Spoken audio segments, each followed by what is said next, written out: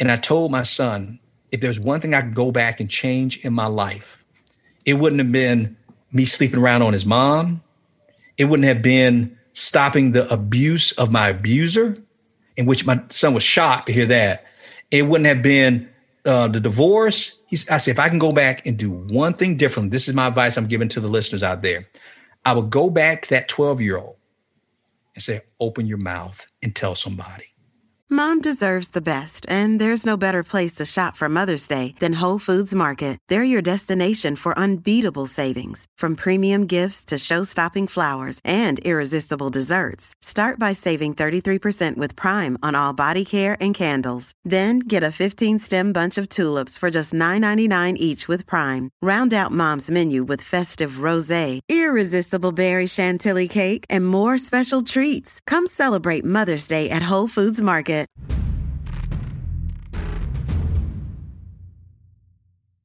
Hello, ladies and gentlemen. Welcome to the Sober is Dope podcast. I'm your host, Pop Buchanan, and I am extremely honored to bring my guest today, Dr. Joe Martin. Dr. Joe Martin is spiritually focused and a certified builder of men. His life story can be summarized in one simple sentence. He went from rags to riches to ruin to redemption. Having it all by age 30, losing it all by age 40, and gaining it back by age 50, now hosting the #1 rated podcast for Christian men on Apple Podcasts.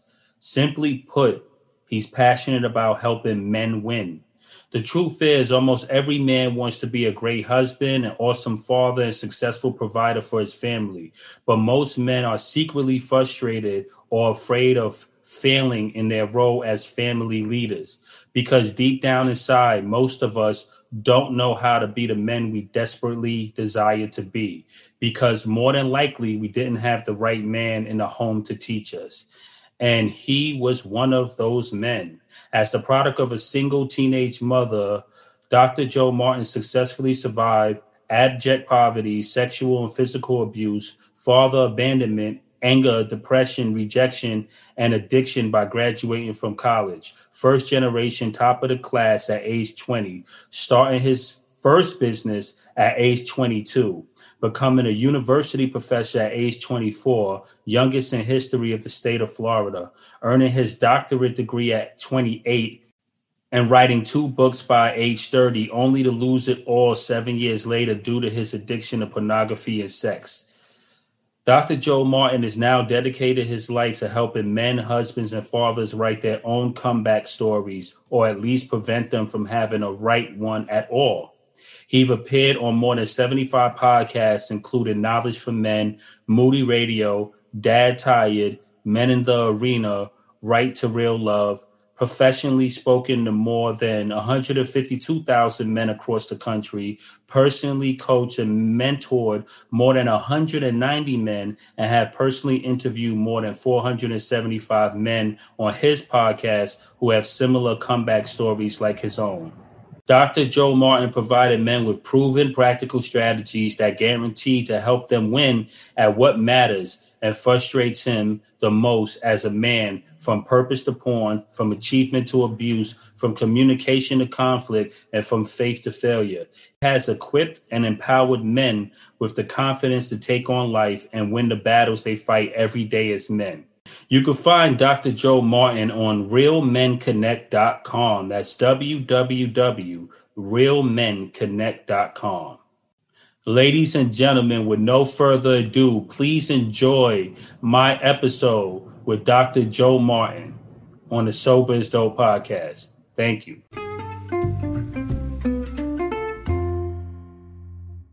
Welcome to the Sober is Dope podcast. I'm your host, Pop Buchanan. I have a really exciting guest for you, ladies and gentlemen.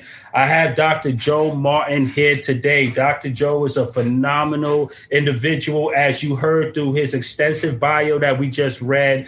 This man has a lot. He helps men all around the world. He helps individuals find their true worth and purpose. I love him. He's a God-fearing man. I'm glad we connected today. Dr. Joe, how are you feeling today? Pop, I am super pumped and excited to be on your show today, man. I'm excited about meeting you, man, because we've been corresponding, but finally to meet you in the flesh, virtual flesh, right. See each other. It's great, man. So I'm excited. I'm hoping that we can bring a lot of value to your listeners today. Thank you so much. Well, the first thing that stood out to me, Doc, that really was beautiful was how your story went from rags to riches to ruined to redemption. Right. So it's kind of like this twofold transformational process, which I think is so beautiful because I could totally relate to that. Like in my story, I went from, getting out of college, getting into real estate, making all of this money, losing it because of the market crash. As a result, just kind of like losing my grip, lost the relationship through depression and stuff. Leaned on addiction. That totally made my whole life crumble. So I went from like a riches to rags story there, had to get on my knees, give my life back to God, right? After I was ruined, and a redemption came from me surrendering my life back to God. And that's why we're here 8 years later doing Sober is Dope. And I could relate to your story a lot, especially as a young man. I was going through this in my 20s, going into my late 20s, going into my early 30s. It was just a lot going on. So I would like you to tell us your story and how you came from rags to riches, ruin to redemption, and how we have you here today as a brilliant doctor as you are. And you kind of hit it right on the head, Pop, because a lot of us can relate to that story. My story is not totally unique. It's not unique at all. I just been able to put alliteration with it, from rags to riches to ruin to redemption, because It's easy to outline the chapters in my life that way. And so what I'll do is I'll just kind of give you the ESPN version of it. Okay. And then if you want to unpack any parts of those stories, whether it be the rags part, the riches part, the ruin part, or the redemption, that's what I'm here on the show to do today for you. So the rags started, I grew up in one of the toughest inner city ghettos in Miami, Florida, in a place called Liberty City. If that name sounds familiar, it depends on how old your audience is, male or female. If they want to get a reference point, is if they're over 40. Well, if they're over 45, if they know about Two Live Crew, then they've heard of Miami, Liberty City in Miami. Right. If they're younger than that and they've heard of Grand Theft Auto, the video game, then so if they're younger than 45, then they probably heard of Grand Theft Auto, Liberty City in Miami. But if they're over the age of 45, Two Live Crew is what kind of help us stand out. But for people who are not from the inner city, what they recognize Miami with is the glamour and glitz of being a celebrity, South Beach and all this other stuff, which I never even saw as a kid because I didn't even know we had a beach. Even though I know we were on the ocean, I never got to see it because I grew up in such a sheltered community. And my mom was a teenage mother at the age of 16. She had 2 kids by the time she was 17 with no man. My dad left when I was only 2 years old. So you can imagine all the things that I'm exposed to at that time. The stuff that's typical for kids who are growing up in the inner city, drugs, alcohol, addiction, you name it, violence. I lost 6 of my friends while I was 16 years old. Wow. And that'll kind of get you in your head after a while if you go to at least one funeral. But if you go to 6 of them and all the caskets are small, that'll mess you up. And so that's it also included abuse as well. I was abused by the only male figure who really meant anything to me in my life because my dad wasn't there. And he sexually abused me for 3 years. And I didn't know that was the beginning of the rest of my life because I still allowed that past to take me into my future. Now, I used it to propel me when I got to the riches part. Because of my pain and my trauma, I was suicidal from 12 to graduating from high school. Well, I say with 12 to 16.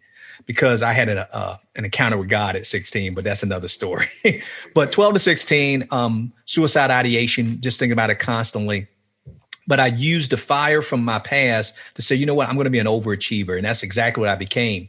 I was the first person in my family not only to go to college, but to graduate from college early at the top of my class, my university class. Out of 10,000 students, I was voted Student of the Year. I graduated at the age of 20, bought my first house when I was a senior in college, never rented. Started my first business at 22, a clothing store at 22. Became the youngest professor ever hired to teach in the state of Florida at the age of 24. Had my doctorate degree by the time I was 28. And I can keep going on and on and on. Worked for the Florida governor's office as communications director when I was 26. And so all this I thought was kind of suppressing the pain of my past because I didn't tell anybody about what I had overcome. I just knew I made it out. I was able to buy my mom a home a year after I graduated from college. Oh, by the way, you can't see me on the screen, but I'm 5 foot nothing and 100 nothing. I didn't play a sport. I didn't know how to tell jokes. I didn't dance. I couldn't rap. I did this all on sheer determination and drive and desperation. And so I became an inspiration based on the fact I didn't have the scholarships to the university to play sports, because we had a lot of kids in Miami going and getting D1 scholarship. That wasn't me. I wasn't even smart. So I got turned down by 30 colleges before I got into a community college. And so all this came from sheer grit and determination. And so even though I said it was the richest story, I wasn't a millionaire. But based on where I started, when my sister used to steal food to feed us, I would be considered a millionaire because I was making more money than I ever dreamed of making in my life and was able to help out the people important to me. So that was the rags part.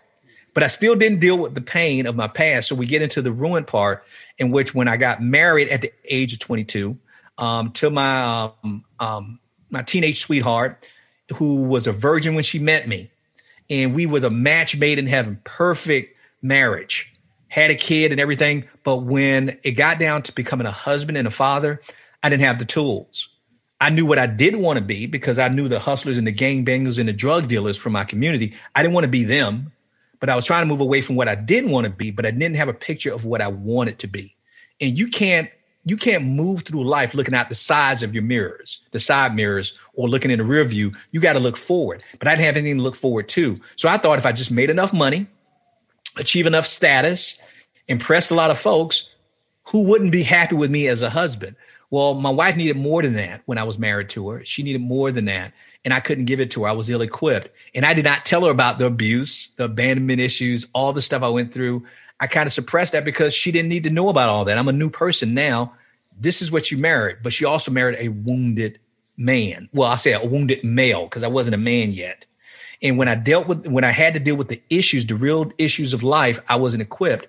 And so I dabbled, I put that in air quotes, they can't see that, dabbled in porn, because there's no such thing as dabbling in porn. That's like trying a little crack. You can't do that way. So I dabbled in porn, in which became a full-fledged addiction. And the worst thing you do, and you know from being addicted to alcohol, that the worst thing you can do to give an addict is money, and give him means. Right. Because he's going to try to go for that higher high and get more and get exposed to more. So that's exactly what I had. So my money gave me access to places I didn't even know existed in America when it came to sex. And I became a full-blown sex addict and a serial adulterer.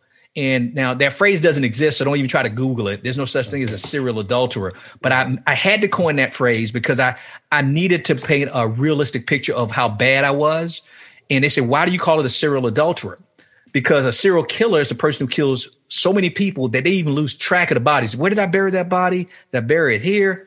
Well, a serial adulterer, and there are people out there like me. So I just made up the term, but I'm not the only person. Right. There's people out there who are serial adulterers where we've lost track of the bodies of all the people we've had sex with, that if a person claimed that they had sex with us, I would have to take their word for it because I wouldn't remember. And I didn't drink alcohol. I didn't take drugs. I did all this sober. So that tells you how messed up my head and my heart was. So that obviously a woman who I met, who we courted for 4 years throughout college, I marry her and I do this to her and she saved herself for me for marriage and I ruined her life. You know what she's thinking? I'm out of here. I can't do this. And do you blame her? No. Because when she started asking you the number of women and she's going over 100, you say, I know it's more than that.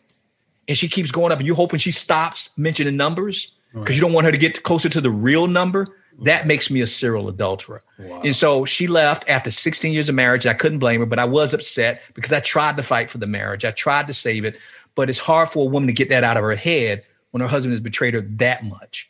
And so that was my ruined part. And to the point that my life was pretty much over because I'm thinking not only I knew God could save me and redeem me, but I asked myself, Pop, who would want me? What woman would want me after this? Because It's not like I can go on a date and somebody's not asking me about it. What happened to your 16-year marriage?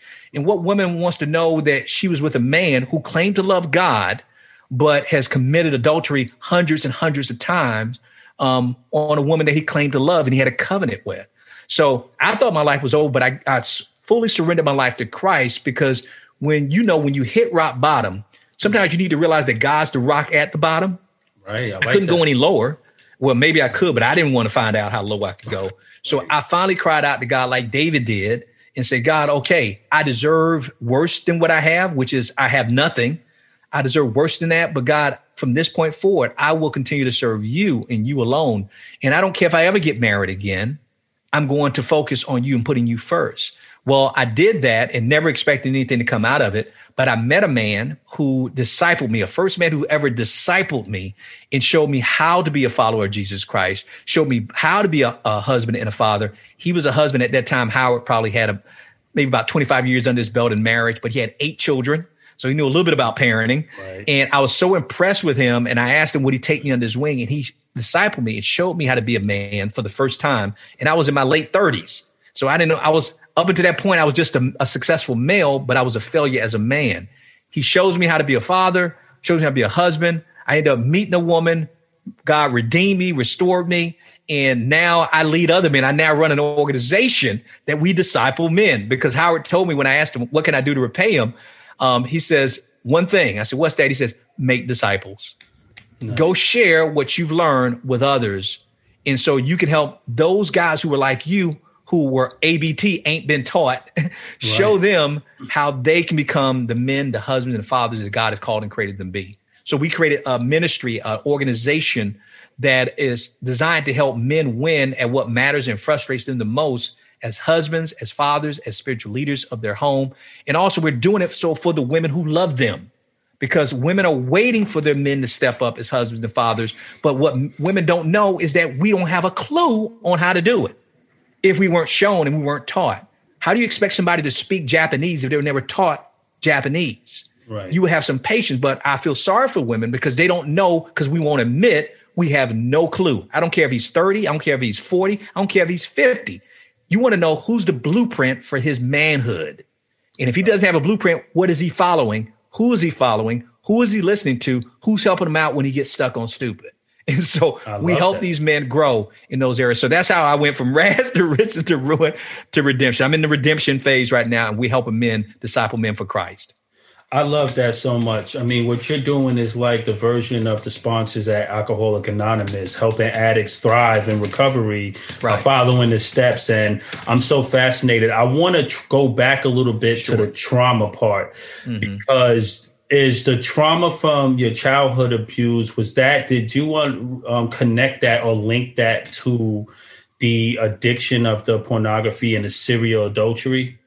Yeah. Now you see how fast you connected it, right? I was a little bit slow. Here I am with a PhD. I couldn't figure that out, that it was connected until I was late, until I had to go through counseling. Right. And because, especially in the African-American community, when we are faced with our trauma, we're typically taught not to put the family business out in the street and to kind of suppress this stuff. But what you don't express can oppress you. And so I didn't talk about it, but when I got into counseling, I realized it was connected.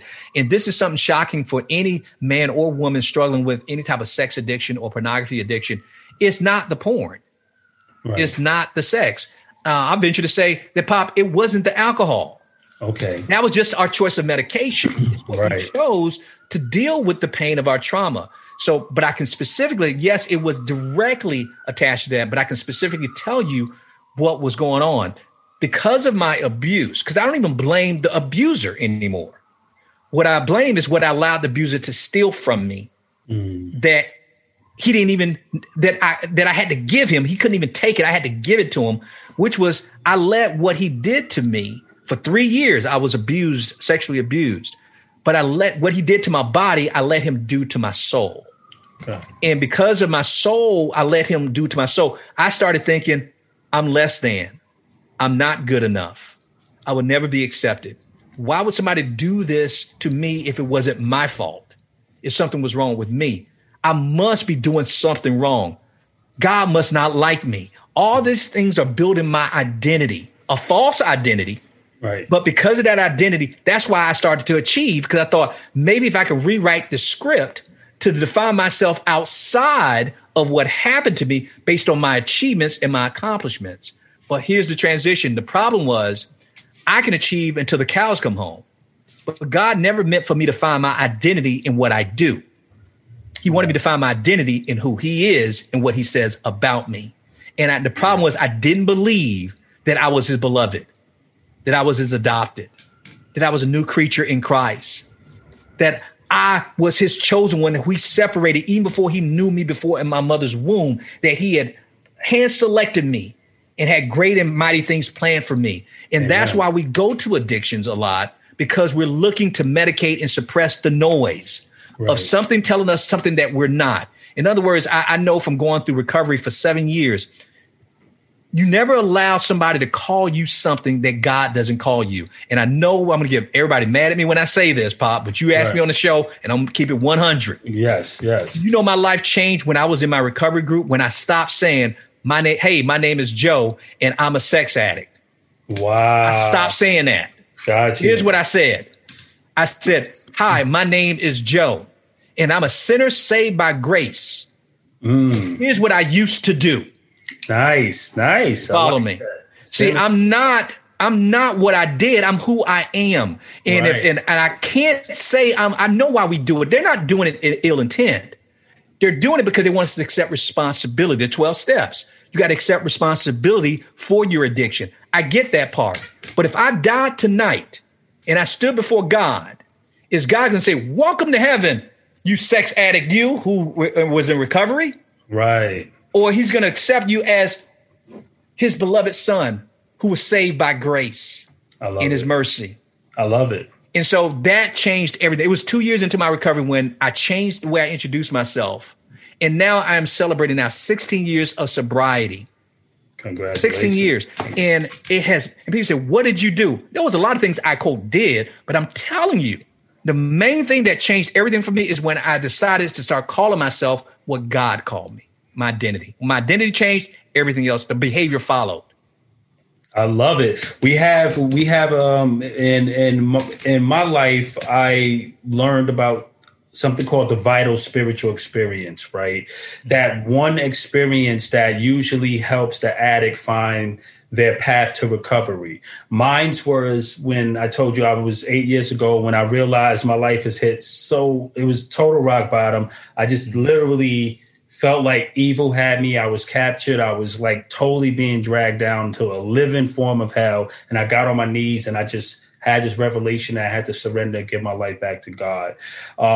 They say also a psychic change can enact a DNA change. Sometimes a spiritual change can enact a psychic change, but enacts this DNA change that causes us to miraculously transform and be healed. Like today, I don't have no desire for alcohol, and I used to drink like a fish, right? Mm-hmm. But my pain transformed me, and God's grace also transformed that pain. So I was able to beat the trauma and be whole today through God. And I'm not afraid to say it. That's the origin of my story.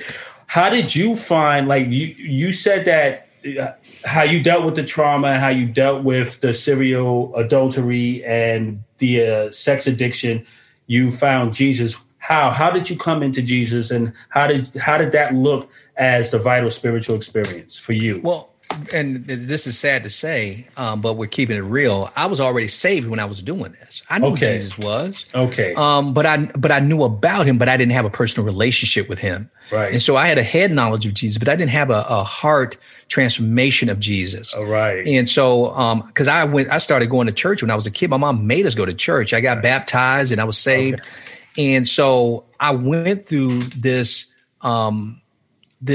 religion, but not being rooted in a relationship. And so it's not like I had to give my life to Christ again.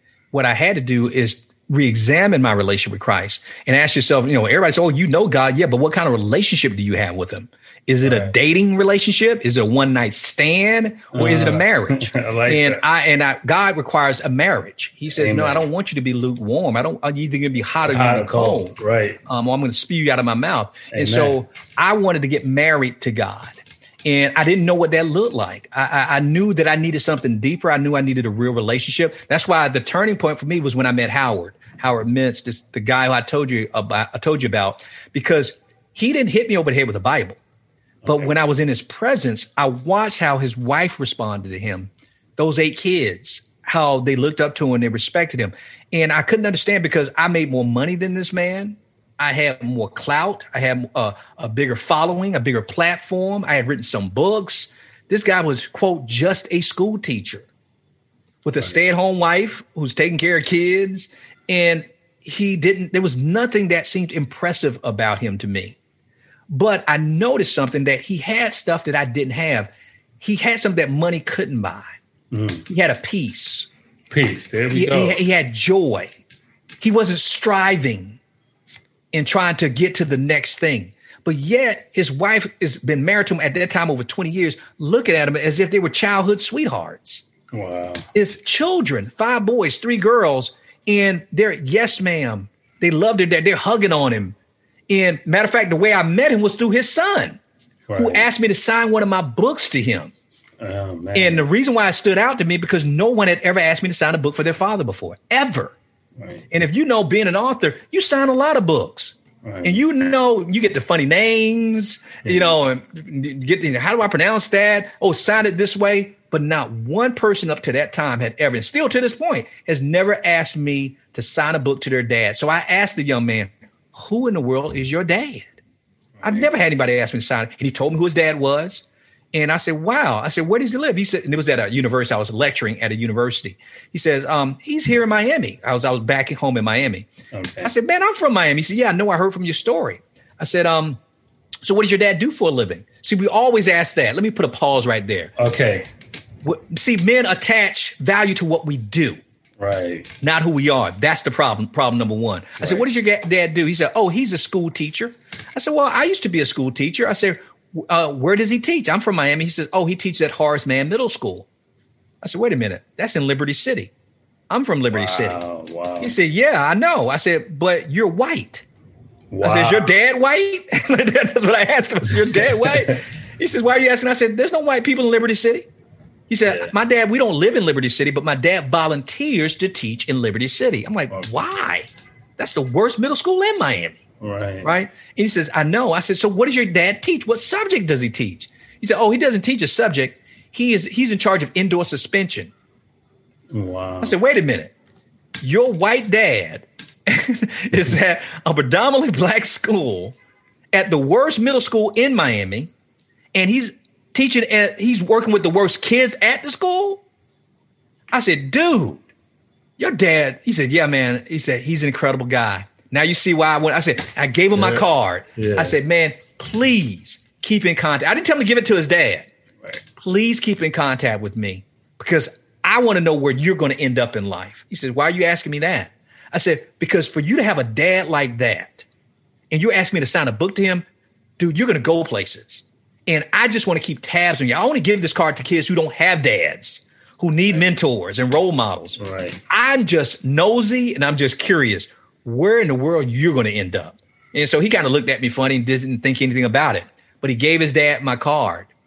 And his dad called me 2 weeks later. Howard called me 2 weeks later and asked me, because I was living in Tallahassee, Florida.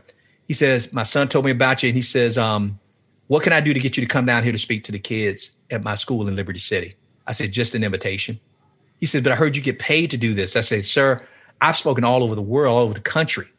I've never been back to Liberty City. I've been to Miami dozens of times, but Liberty City has never asked me to come speak. And he couldn't believe it. I said, I will pay my own way to come down there to speak. And it changed my life because I got to live with him for 5 days. Oh, man. And that was that road to Damascus experience for me. I love it. Because 5 days living with him, I watched him around his wife and his kids. You can't fake it for 5 days, Pop. You can't. No, you can't. You can't fake praying over your children, praying with your kids, having devotionals, having dinner together. You can't fake that. Right. And I'm looking at this guy thinking, I have so much more than him, but I have nothing compared to him. What is going on?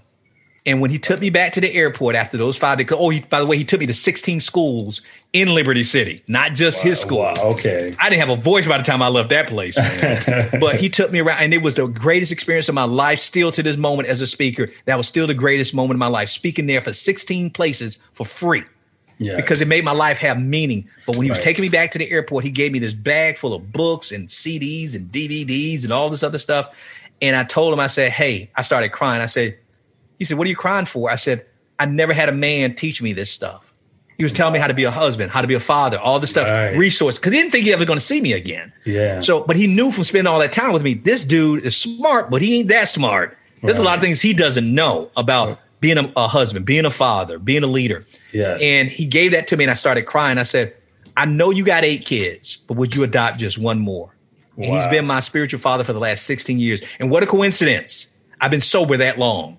Amazing, man. So that was my road to Damascus experience. I love this. Now I'm itching to learn about, from your perspective and through your teachings, how do one become a man? How do one find that in themselves? What does it look like? What some of the general tools that we need? Because a lot of the people in the Sober is Dope community is coming out of addiction. They lost their family. They're trying to regain their trust of their family. Both men, both women, I should say. Mm-hmm. So as a person that's at rock bottom that may not have a role model and they're dealing with trauma and pain, which led them to their addiction, and now that they're going through the recovery process, they have to pick up the pieces and start over again. What are some of the tools and what does it look like for them to be a real healthy adult, to be grown, and to be a pillar of society and to start rebuilding their life?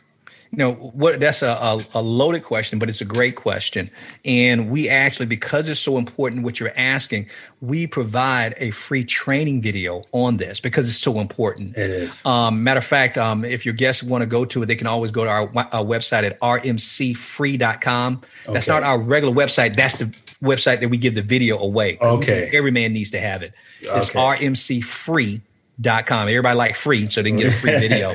But I'm going to cover what's in the video. So for some reason, they don't go get the video because it covers it a lot more deep than I can go right now. All right. So they can go find out more, but I'll at least whet their appetite about what the video includes. So even if they don't get a chance to get to it, this is what they need to know. Okay. 5 things. And these 5 things are not something that I made up, Pop. This is from the life of Jesus Christ. Now, Jesus Christ never hit, quote, rock bottom. But the Bible tells us that there's nothing that we're enduring that he cannot relate to. So even you being on that street in Brooklyn, me being at rock bottom, God, Jesus saying, I can relate. Really, Jesus, you didn't drink. Jesus, you didn't have sex with women. But he says, no, the feeling when you feel that, wow, everybody's abandoned me. How did I get here? Right. Jesus had that experience. He understands those feelings behind it, not the experience, but the emotions behind it. So, I learned from Jesus, from watching his life, but I also noticed that every man who has a comeback story and build.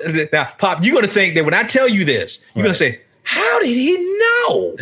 You're going to say, he's exactly right. That's exactly. I had those things. Okay. No, Jesus, we plagiarized it. Jesus did it first. All right. All right. But we explained it on the video in detail. But here's those 5 things. Okay. When you get there at that moment, here's what you're going to need.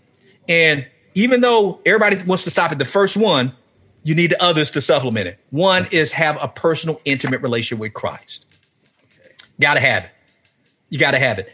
He is your savior. You're going to have to get to the point that you realize that I can't do this by myself. Remember the 12-step program? Right. Something more powerful than we are. Now, in the 12-step program, they don't always want to acknowledge God because they've got different religions and different faith and that kind of thing. But for us as believers, the men and women out there listening to this show right now, if they're believers in Jesus Christ, he is that power. He's that power. You have to have a personal, intimate relationship with him. Number 2, you have to get in community with other people who are moving in the same direction you're moving. Okay. Now, we all have communities, but we have communities who are schizophrenic with different ideas and different goals and objectives, who have hidden agendas and that kind of. You need to get around a community of people who are trying to not only be sober, but knowing what they're going to do after they become sober. Right. They want to be better husbands, fathers, wives, sisters in Christ. They have a common goal. The way I picture it is this way. Think about right now, we have March Madness going on right now. Yes. In some of those, they got different schools and everybody's come from different places. Some were 5-star recruits, some 4-star recruits. Some came from little towns, some came from big towns. Some came from, great coaching programs, big high school, small high school, different diverse backgrounds, right? What are they all trying to achieve? The NCAA championship. Right. Correct. So we all are trying, you got to be around a community of people who can relate and understand that, hey, I want to get sober too. I want to get back on the right path, that they're all moving in the same direction, even if they came from different places. Right. And so you got to have a community. Now, Jesus had that. Now, we know Jesus had a perfect relationship with the Father. Yes. That's the Christ component. Correct. We know that Jesus had his disciples. That's the community component. Correct. Different backgrounds, but they're all trying to get to the same place. Yes. But even within that community, this is what we miss. We need an inner circle of people. Okay. An inner circle. Jesus had it even with the disciples. It was 3 guys who Jesus hung around with the most. Do you remember who they were? Peter, James, and John. Okay, yeah. Remember, they were Jesus at his best, Jesus at his worst. Right. Special moments in Jesus' life. Was Jesus showing favoritism? Jesus was sending us a message that even in your community, there got to be those people that you can call at 3 a.m., bro, I'm in jail. Yes. And you not judging me, not condemn me.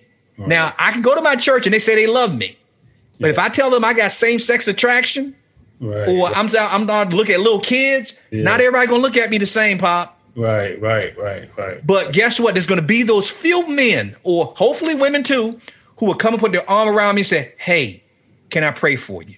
Right. Hey, I'm here for you. No, you don't have to leave this church. We all need an inner circle. Correct. People. This is how we bounce back. Yes. Then we also need to have some type of coach or mentor who will pour into us. Somebody who's a little bit ahead of you.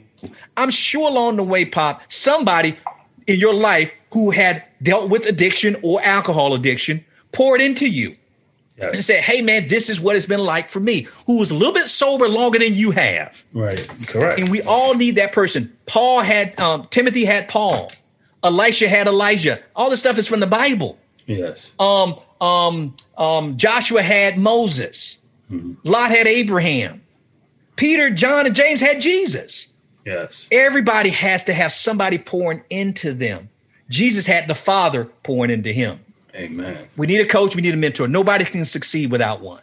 And last but certainly not least, and we don't want to hear this, the dreaded word, the C word, counseling. Counseling. Hey. We got to get counseling for our trauma. Right. Because you saw what happened to me when I tried to ignore it and try to outrun it. Right. And we try to bury it. And the worst thing about trying to bury your trauma, if you're going to bury something, make sure it's dead. Correct. Because if you bury it and that thing is still alive, it's going to be like a zombie movie. They're still putting their hand through the dirt. Hey, that thing's still coming after me. You better make sure you kill it if you're going to bury it. Correct. And so it has to be dead. But we don't want to have to deal with our counseling because we think it sends a message that we're crazy. Right. But really, it sends another message that you're courageous. Amen. That you're courageous enough to say, you know what? I need help. And how is this even biblical? You said Jesus had this too. Remember when Jesus left his disciples? He says, I must leave because they didn't want him to leave. He says, I must leave because I need to send. There's another that I'm going to send to you. You want me to leave. Right. Because when I send you this helper, right, the comforter, this guide, this comforter, this counselor, yes, it will lead and guide you in all spirit and in truth. Now, he was sending us a spiritual counselor. Right. But guess what? Jesus left and went back to the spirit realm. We're still living in the what? Flesh. Right. So now we have a spiritual counselor in the Holy Spirit, but we also need a professional counselor to deal with this flesh. That's right. Not only understand what we did, but why we did it. Correct. And that's all they can help you do. They can't solve your problem, but they can help you understand why you are, not just what you did. Correct. So that's kind of in a nutshell, those 5 things. And that was the thing that turned everything around. I love that. That's so amazing. Oh my God. The counseling part. We always talk about the trauma as unprocessed emotions. They have this new theory that the body keeps the score. So a lot of that gets stuck in the body. Mm-hmm. It manifests as illness. It manifests as pain, the loss, the grief. It changes the brain and creates mental health issues. So I'm a big proponent for that. I had therapy and counseling. That was really pivotal parts of my story. You have this. And see, I told you, I didn't even know that about you. Didn't know that, right? Because that's the common thread in anybody who's now sober. Correct. That they had those components, some higher power. They had a community of people around them. They had an inner circle of people they really, really, really could trust. Right. They had somebody pouring into them, and they had somebody helping them deal with their junk. There's no way around it. You got to do it. The fact that the problem is we can know what to do, but we don't know how to do it. That's why in the video, it shows you now how to do those components, each of those components. What do we do with someone that's on the fence? They're not Christian, or they're on the fence about Christ, or they're on the fence about God in general. There's this split in the community, in the addiction community, and I think the trauma community too, especially some people's pain moved them further away from the concept of God, right? Right. So they're like, I want to be in recovery, but I don't want to deal with God. I don't want to talk about God. How do we deal with that situation? What recommendation can we make? And because we have to be realistic. Yeah, there's people who don't believe in a higher power. They don't have that faith. And that's fine too. My thing is, at least, even if you don't think that is necessary, you still need community because we're still relational human beings. You're going to have to live here on this earth. You can't, let's put it this way. Even for a person who doesn't have faith, you can't do it alone. Correct. Let me summarize it that way. That'd be the easiest way to explain it. You need help. You may not go to, quote, God or some higher power, but I can guarantee you one thing. You're not going to do this by yourself. No. Nobody has done it, figured it out yet. You won't be the first, or you'll be a billionaire because you'll make a lot of money from selling how you did it that way, because that's the easiest way. That'll be the easiest path to least resistance, not depending on anybody for help. Right. And nobody has done. I've done over 500 episodes on my show.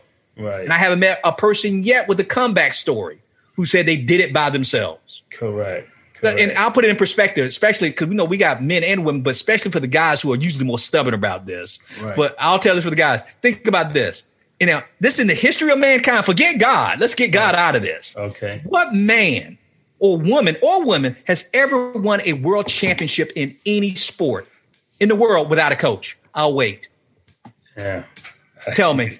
I don't have no. I can't. Nobody. No one. And so, do you actually, Pop? Do you know there's people out there listening who actually think they're going to be the first? They want to be champion husbands, wives, and moms and dads and everything. And they're thinking, but I can do this by myself. You're crazy. Right. No one in the history of mankind in sports ever did it. Michael Jordan is debatably the best basketball player on the planet who's ever laced him up. He had Phil Jackson. Come on now. Right. LeBron James has won on different teams, but he always had a coach. Yeah. Yeah. And you know what I think that people's problems are when it comes to that?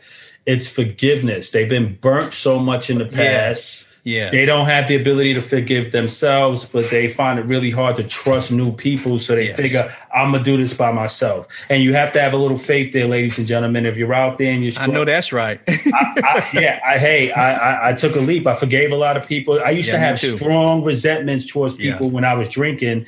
And I said, you know what, man, you probably played a bigger role in that conflict because you probably was drunk. You wasn't thinking straight. You have to let that go and start to rebuild or rekindle what you can and exercise forgiveness. But first, you have to forgive yourself. That's my number one thing. Forgive yourself first before you try to make amends with others, because that's the only way you can really start a great foundation in healing. And I learned that with going to God. I went to God. I felt crappy. And I felt like God, the first thing God said is, it's okay. You surrendered. Now cut yourself some slack so we could do the work, but you have to stay here. You was going to say something? See, Pop, but you hit it right on the head. You were talking about what about the people who don't believe in God? More power to you. I wouldn't have been able to forgive the people that I forgave without God. And how were we able to do this? What's God got to do with you forgiving people? The story of his son. It was because I understood of what I was forgiven for by him that would allow me to be able to share that same grace and mercy, like you said, to myself first and be able to give it to other people. But so that person who can do without God, I'm not a hater. Wow, that's amazing. I don't see how you can, because I had so much hate and anger. I was raped for 3 years, dude. Wow. 3 years. Yeah. You gonna tell me I'm gonna get there without God? How? Right. Because I know I wanted to kill that dude. Right. But God told me I had to not only forgive him, but to pray for him. Yeah. And I'm thinking, that's crazy talk. But guess what? When I did it, I was released from my prison. Right. And it allowed me to forgive myself and to forgive others. Man, you're talking about, I'm one of the most forgiving brothers you will ever meet. And they say, how come you forgive so easily? So because I was forgiven much myself. Amen. And it's because of that. So I pray for the people who don't know God and don't have God in their life. I pray that they at least get into a community. But I'm telling you, if they got to do the healing process of forgiveness, I just don't see how they get there without God until they see a model of forgiveness. It's a lot to overcome. That's a lot to overcome. It is a lot. Mm-hmm. It is a lot. In wrapping up, I think it's really, and I know this might be redundant, but I want to kind of say it for people who experience sexual abuse and trauma that's out there. I mean, you have so much wisdom. What advice can you give them in general? And that may even be going through it now. Right. How do we deal with that? Because we have the sex trafficking going on. We have what's happening in the Catholic Church and in the church, what's happening with the Boy Scouts. It's all of these things, especially with young men and young women and kids that grow up to be really broken adults. I mean, I'm sorry to be throwing the loaded questions at you. No. That I think that's an excellent question to close with as well. I will share with you a quick story. My son, who's now 24, I had to tell him about my abuse. This is after the divorce from his mom. And his mom and I talked about it because I finally told her what happened. Because she think, why would he do all this stuff to me? Right. What happened? What you weren't that way. Then she heard about I never told her about my abuse. And so she said, you got to tell Kendall, my son. So you got to tell him. I said, I'm going to tell him, but I was so scared and so nervous to tell him. But I knew the right time. I said, God would show me the right time to tell my son the truth about all this stuff. And the right time was when he asked me a question about Michael Jackson. Okay. And so back in the day. And so I told him what happened. My son broke down crying and he was just in tears. And he says, Dad, why didn't you tell somebody? And I told my son, if there's one thing I could go back and change in my life, it wouldn't have been me sleeping around on his mom. It wouldn't have been stopping the abuse of my abuser, in which my son was shocked to hear that. It wouldn't have been the divorce. I said, if I can go back and do one thing different, this is my advice I'm giving to the listeners out there. I would go back to that 12-year-old and say, open your mouth and tell somebody. Please don't keep this to yourself, because if you do, it's going to kill you, but you're going to still be breathing. Right. Please, you can't trust everybody, but you're going to have to trust somebody. This thing is going to haunt you and eat you alive. And no matter what you do, it's going to be like some scare, like Jason in a scary movie, that you're going to be looking around every corner thinking it's going to jump out at you. So my advice, that it's not going to fix everything, but it's going to start the healing pot. When you open up your mouth, God would only choose to heal what we reveal, not what we conceal. He's not obligated to deliver us or help us if we're not ready to open our mouths in humility and brokenness and say, God, help me. I need help. And he's going to say that it's going to start with, you have to tell somebody. And if I could go back, and my son said, but Dad, why wouldn't you just stop the abuse if you can go back and change things? I said, because you can't stop and determine what somebody else is going to do. Because people are going to do what they're going to do regardless. Right. But you do have a choice in how you're going to respond after they do it. I told my son at 9, I said, do you understand? I'm telling you about this. I can't stop you from being abused. Because I'm not around you 24 hours a day, 7 days a week, 365 days out of the year. I said, but I'm telling you that if it does, it's not the worst thing in the world if you're still breathing. If you're still breathing. But you have to tell somebody. And I say, so Kendall, if you don't do anything else, I say, God forbid this happens to you.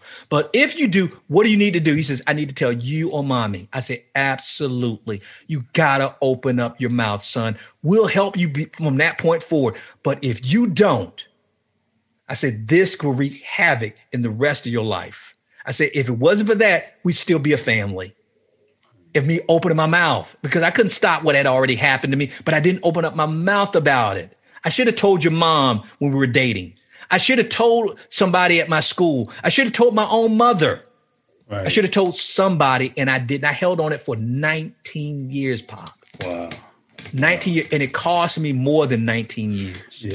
Yeah. 19 years. So that's what I would tell for the person out there. Please. That's why community, connection, coaching, counseling is important. You have to be able to relate to other people. Otherwise, you're going to isolate yourself, withdraw, and hide. And what you refuse to speak the truth about, the enemy is going to use it to lie to you about it. You're not worthy. You're not good enough. Nobody will ever want you. They're going to blame you. You're going to get in trouble. Everybody's going to hate you. They're going to look at you funny. That's from the enemy. But once you open up your mouth, the enemy has to shut up, because there's power in your word. There's power in your tongue. There's life and death in your tongue. but you got to open up your mouth to say something. Wow. Dr. Joe, thank you. And God bless everyone out there that's struggling with this. And if the first person you tell don't believe you, find a second person. That's right. Don't stop there. Don't stop. That's right, Pop. Right. Keep going. Because you can't trust everybody, but you have to trust somebody. You're going to have to trust somebody. I'm going to trust someone. Can you tell everyone where they can find you? And first of all, Dr. Joe, this has been one hour. We're going to have to do more episodes together. I'll reach out to you. Anytime, Pop. I feel so alive. I think we needed this. Let the world know where they can find you. Well, they can find us at realmenconnect.com. And if we have a podcast as well, which is one of the top rated podcasts, if not the top rated podcast on Apple Podcasts for Christian men. But like I said, if they really want to deal with their situation, if they're struggling, go to rmcfree.com. That 30-minute video could be life-changing for you when you see how it's broken down and what you need to do to get the help that you need. I didn't know. It took me, I guess, over the course of about 15 years to understand those 5. Right. And you're getting it in 30 minutes of what it took me that many years to discover. And it was in God's word the whole time. And I didn't even see it.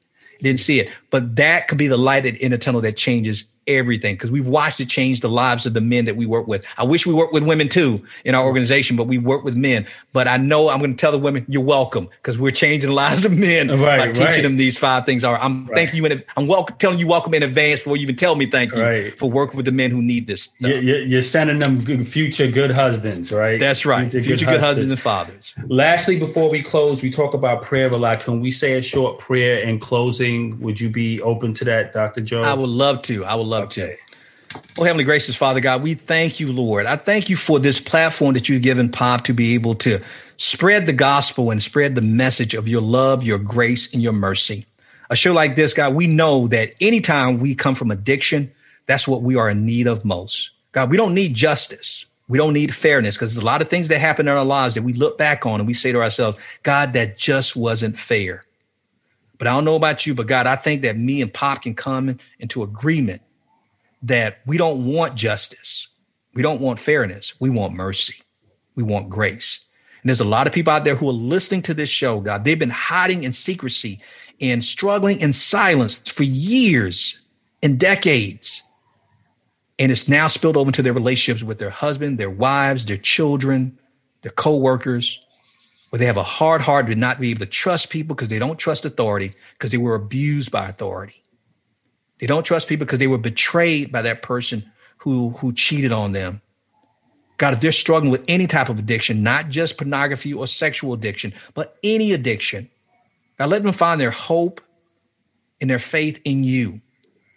But more importantly, let them know that they're not what they do or what they did, but they're who they are in Jesus Christ. Let them find their identity in who they are in you. Because once they know who they are in you, it will determine their destiny. So God bless them, keep them, protect them. We ask all this in the mighty name of your son, Jesus Christ. Amen. Amen. Amen. Ladies and gentlemen, you're listening to the Sober is Dope podcast. I love you all. Dr. Joe, thank you so much. Go in peace. May God be with you all. And I'll catch you guys on the other side. My pleasure, Pop. Thank you. You're welcome.